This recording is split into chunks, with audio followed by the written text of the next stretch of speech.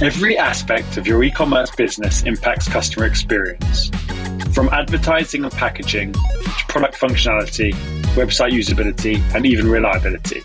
Your long-term growth and profitability will hinge on your ability to deliver the best experience for your buyers. And this podcast will show you how. Tune in monthly for actionable and insightful discussions with the brightest minds at the intersection of e-commerce and customer experience. Welcome to the eCommerce Customer Experience Podcast presented by Digital Genius. I'm your host, Chris Kellner.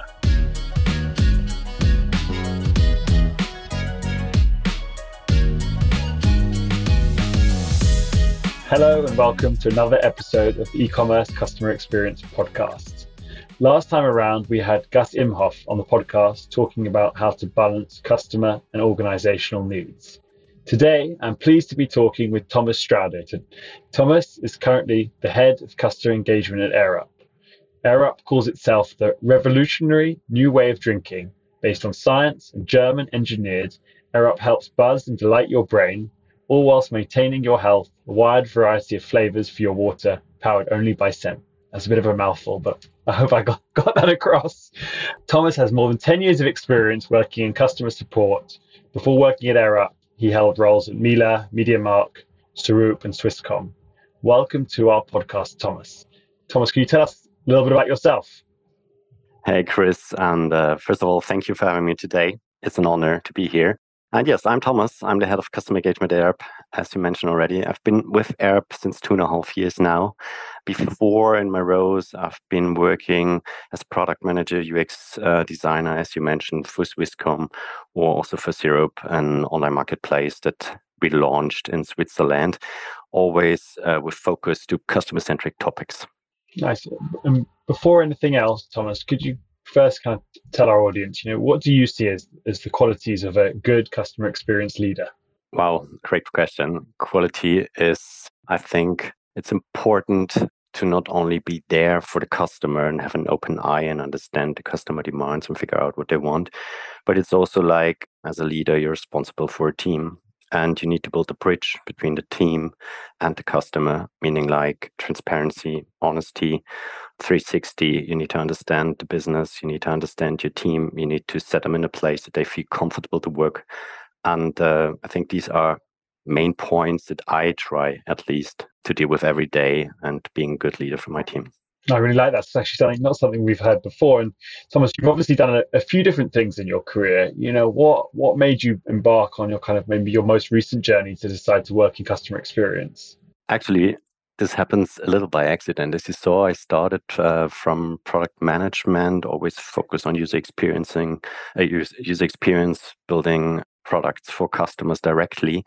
And then I had a service product I developed for Swisscom time ago, and this service product was a paid service, and this was my first transition towards a more customer engagement, customer service facing role, because you ultimately got in contact with the customers that reached out to you and had complaints and wanted to know technical things, and there it triggered me a little bit. And this was then also for me when I joined Syrup, the online marketplace, the point where I said hey, this is somewhere also where I feel my passion, not meaning that product management, UX design is not interesting at all, but I felt like this is the area I feel quite comfortable with.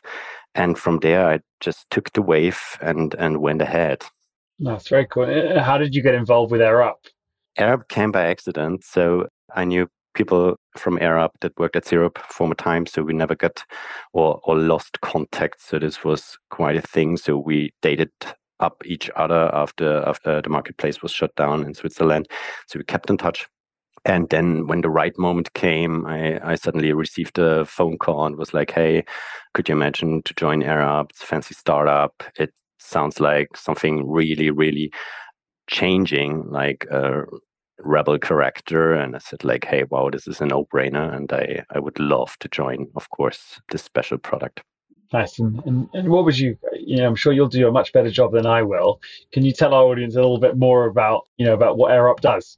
Yeah, actually, AirUp is the world's first refillable drinking system that flavors water just by scent.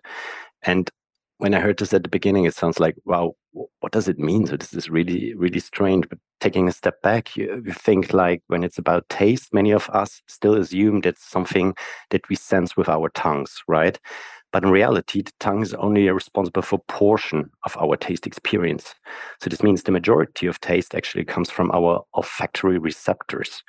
And this is actually where the brain ultimately interprets the scent as a flavor. So it's very technology and very much science, but this is called retronasal olfaction, and it essentially means the tasting through your senses of smell. And the thing was, like, knowing this, our two founders, Lena and Tim, took this knowledge and developed a drinking system out of it. So this means like they invented a bottle, and this bottle is like, it's a standard drinking bottle, but it has a straw, and on top it has a mouthpiece where you can put a pot on. And this pot contains an aroma. This can be anything. This is peach, this can be iced coffee, this can be cherries, white berries, whatever you like. And it works like this: when you're sipping through it on the straw and the water comes to your mouth, it's not only the water, it's also taking a little air with it through the straw. And this air circulates in the pot and takes along the flavors out of this pot along. And then at the same time, water and air comes into your mouth. And then exactly this effect of this retronasal olfaction is happening, right? So you're smelling a slightly flavored water, but the magic is you're drinking plain tap water and you still have this slightly feeling of taste. And I remember the day when I got my first air bottle. It was at my home, and it was the peach pod I put on it, and it was deactivated. So I sipped on it, and it was like, okay, it's water. It's nice. But then I activated the pod, and suddenly you're drinking the same thing, but out of nothing, you have kind of a peach taste. And this was like so mind blowing. I was like, wow, this is the thing. And as I always been working on a digital product side before, never with a physical product, this was like for me the no brainer, right? So I needed to do this. Yeah, and I can say as a consumer and to air up myself, the taste is phenomenal. And I think as maybe from my own personal experience, and this is a very, very simplistic way, but I'm sure a lot of people say the same. Water, we should drink lots of water, but water does not taste of anything. And think of your favorite drink, turn it into water, and that's one way to maybe think of air up. And it's cool that you're saying it, but what is important is usually like you do not get a juice, right? And you do not get a Coke, right? It's like really a flavored water. But the moment when you realize that you're just drinking water and it's totally healthy, of course, then that's the thing, isn't it? Yeah, indeed. And what would you say? AirUp has been on an amazing growth story over the last few years.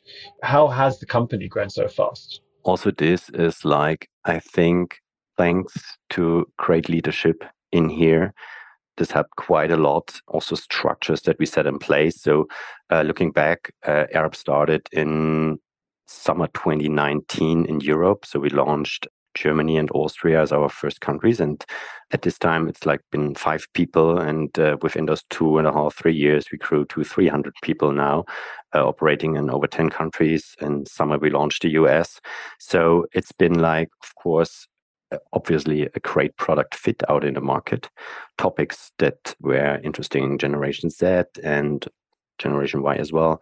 And obviously we hit something out there that people like wanted to have. And then it was like a great team effort, great teamwork that we said like, okay, what is needed, what is essential that we need to grow this company carefully and really like also in a very balanced level. And then we just did it. So how have you found it? Obviously, I don't know, how many people were there when you joined the company? I joined in summer 2020. It's been around 50, 60 people at the company already. And also like my team, I took over, or like when I took over the customer engagement department, we had one email address, and we have been 4 people working on this email address and answering messages. Also, we had the Facebook and Instagram channel open, of course, at this time. This was also a very, very cool chance to start on a green field, right?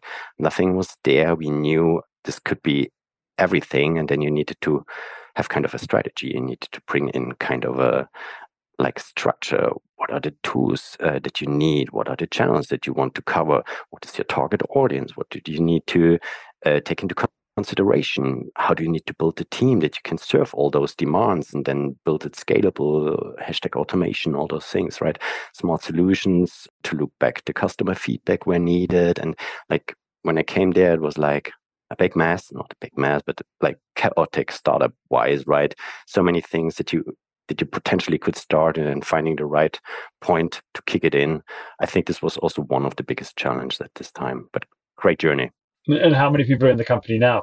So in the company in total, we have 300 ARPs, and my team is around 20, 23 people today. Oh wow. Oh wow, that's incredible growth. What have you observed as the company, because I think a lot of companies, when they go from say 50 people to 300 people, sometimes lose their way. The original idea and culture can quickly be lost. How have you found it that AirUp has managed to maintain maybe some of its original values whilst it's kind of gone along that journey? I think this was the thing that we took care of the most. I would say, like, it's really this culture and being aware that every single employee has such an incredible value for the company. This was, I think, the most crucial part. So we treated our employees very, very carefully so that they at the end had the chance to grow their teams, that they had the chance to do the best for the customers, that they had the chance to develop it. And like still today, we have like when we hire new people, they all need to kind of fit into our AirUp values, honesty amongst one, and also like trustworthy work, 360, the ability to communicate, all those things, right, which matters. And I think the thing that was really good for us is like we implemented a strong management leadership team at the beginning and gave them the opportunity to grow their teams according to the business objectives that we set in place. And there it was like a profound level of knowledge already there. And so this took us probably to the next level. So from my experience, this was like the thing that I was appreciating the most, that we really like treated ourselves on eye level as experts. We really had the right people, finance department, product management. Everybody was there who had like a very, very profound level of knowledge. And we amongst each other had like this really amazing team spirit. And I think this needs to happen. And this is nothing that is given. This is like something you get lucky and you have it or you don't. I would say the tricky part for us was especially that we started in a totally remote setup. We're still today a remote first company, meaning we can work from anywhere, from home office, from co-working space. We also have the chance to go to the office, of course. But with this setting, we managed to build up this company in a total remote setting, which is like, especially looking on those values, on this personal levels, yeah, even more, I would say, like the magic behind it. Okay, and Thomas, in your role, when you think about customer experience, how have you kind of helped prepare the business for scale? Yeah. So for me, when I joined, as I mentioned, it was like really the email channel was the only thing. So coming up with a clear strategy was the most important part for us, setting the structure in place. We evaluated, saying like, okay, which channels are needed that we manage to get to make our customers happy, which was the ultimate mission, of course. So we decided to start building up a totally self-service journey, implementing FAQs, which has not been there before. So I would say like the customer engagement basics, then also contact form. We went further with implementing a chat, and then it was the time like always the ensuring the exchange of information, like the information flow within the departments. And I think we had two big challenges. One challenge was we had no historical data. So for me, it was always the question how to prepare for the unpredictable. So meaning like we needed to somehow get the information, contact reasons from the customers to develop our product in a customer-centric way. So this was like key number one and challenge number one. And second thing I would say like was really like finding the smart spot connecting the customer with us in the company, right? So this meaning like having the right channels in place for our target audience, Instagram, Facebook, chat, as I mentioned already. This has been like essential. And then this was the beginning, and going further, more topics came. And then one of those big topics, especially that was our department at least crucial, was I always call it like balancing hands and technology. So when is the right moment to automate? When is the right moment to bring in technology that helps you scale, AI technology, machine learning, things like this. And this has been the greenfield approach I was talking before, because as you know, there are many companies outside that offer such great solutions in this field, and then picking the right solution for your company, for your audience, was one of the biggest things too. Interesting. And I want to go just, we'll talk about that a little bit more, but just go back to one of the points you said earlier about developing a product in a customer-centric way, because it's what you hear a lot, but in reality, what in your mind, what does that mean? So this means like when you're launching a new product, especially like now in Arab, it's a bottle. We had no clue, of course, like how people like it. This was answered pretty early, but then the question is like, hey, what are the things that people wish that we need to improve?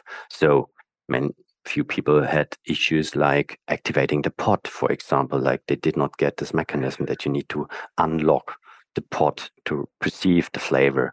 Then we had people that came and said like, hey, why is it always those air bubbles there? Yeah, okay, it's part of our technology, right? So collecting this feedback, collecting those insights, bringing them back to the product management that they can take it and then either decide, is it something that we need to change on the physical product? Is it something that we can solve on the digital product side?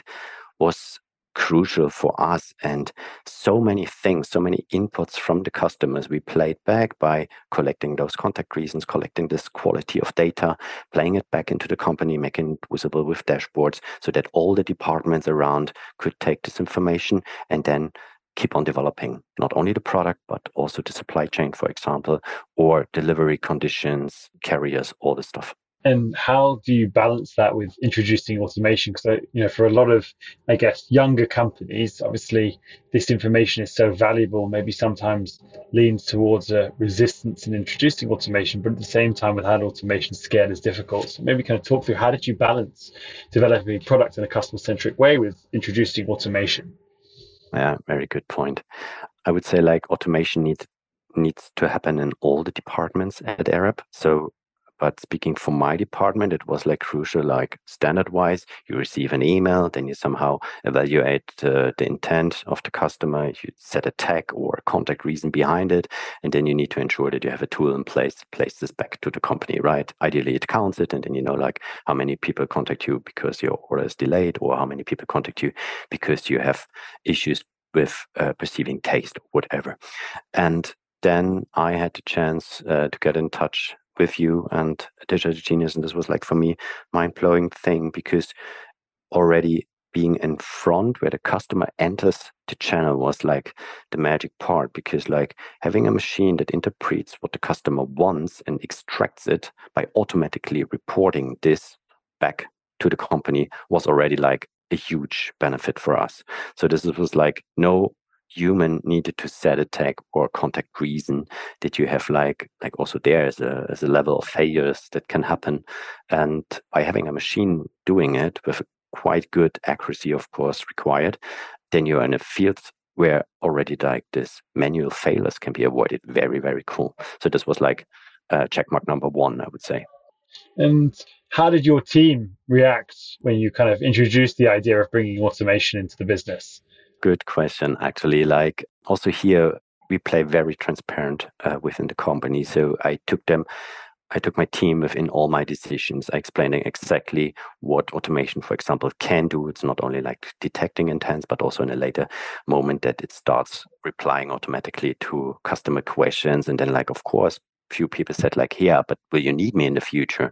And the answer was like, of course I will need you in the future. It's just about like, there are many recurring topics that can be solved by automation. Where's my order? Why I have no taste?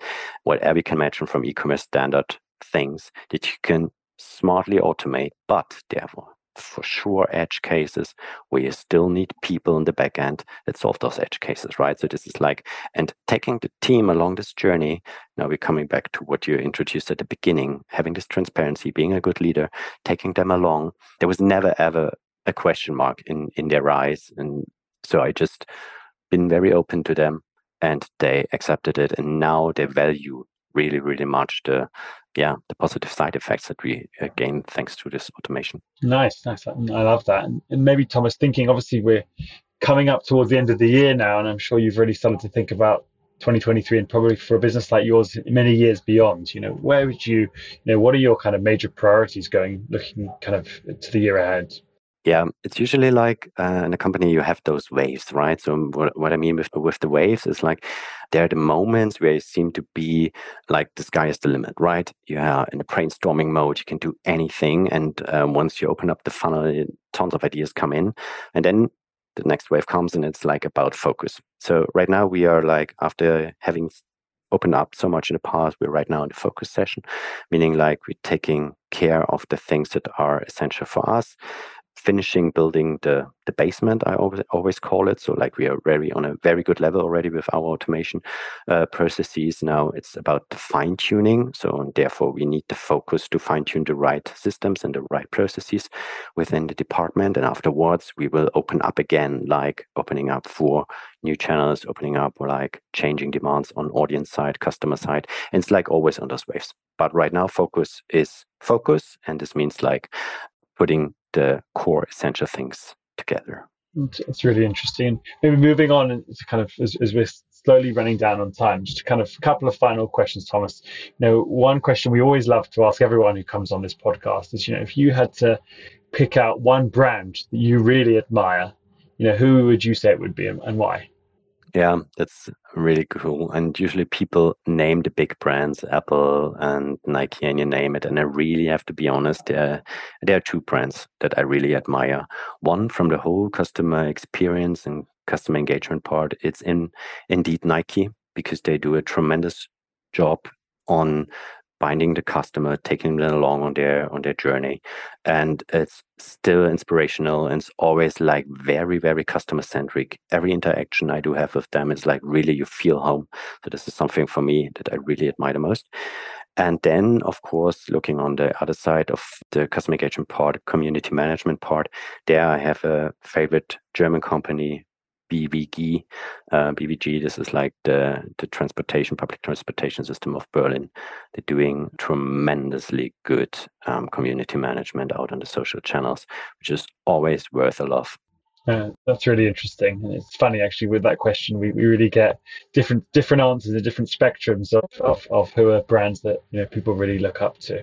And Thomas, final questions today, for people listening who are maybe a little bit earlier on in their career and thinking about growing themselves in kind of customer experience, what advice would you have for them? I would say first advice I can only give them is like really, really try to listen. It's a thing that we miss out a lot, the opportunity to listen carefully, not only to the customers, but also to your teamies. Listen and really take the messages out of what you listened.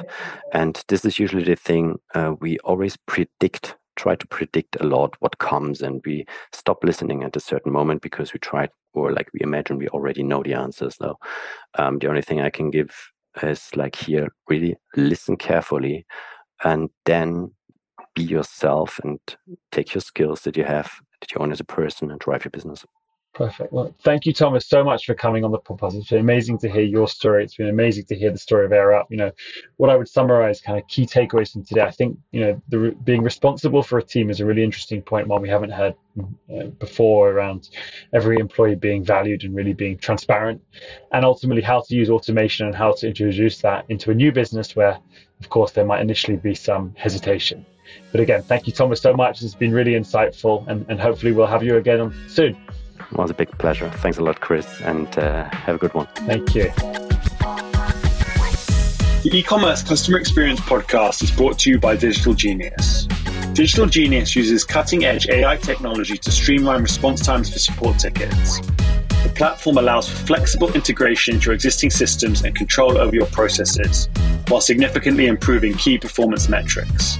To find out more about Digital Genius and how our intuitive platform combines AI, integrations, and workflows to make your customers, team, and mailbox happy, head to digitalgenius.com. Also, make sure to search for eCommerce Customer Experience in Apple Podcasts, Spotify, and Google Podcasts, or anywhere else podcasts are found. On behalf of the team here at Digital Genius, thank you for listening.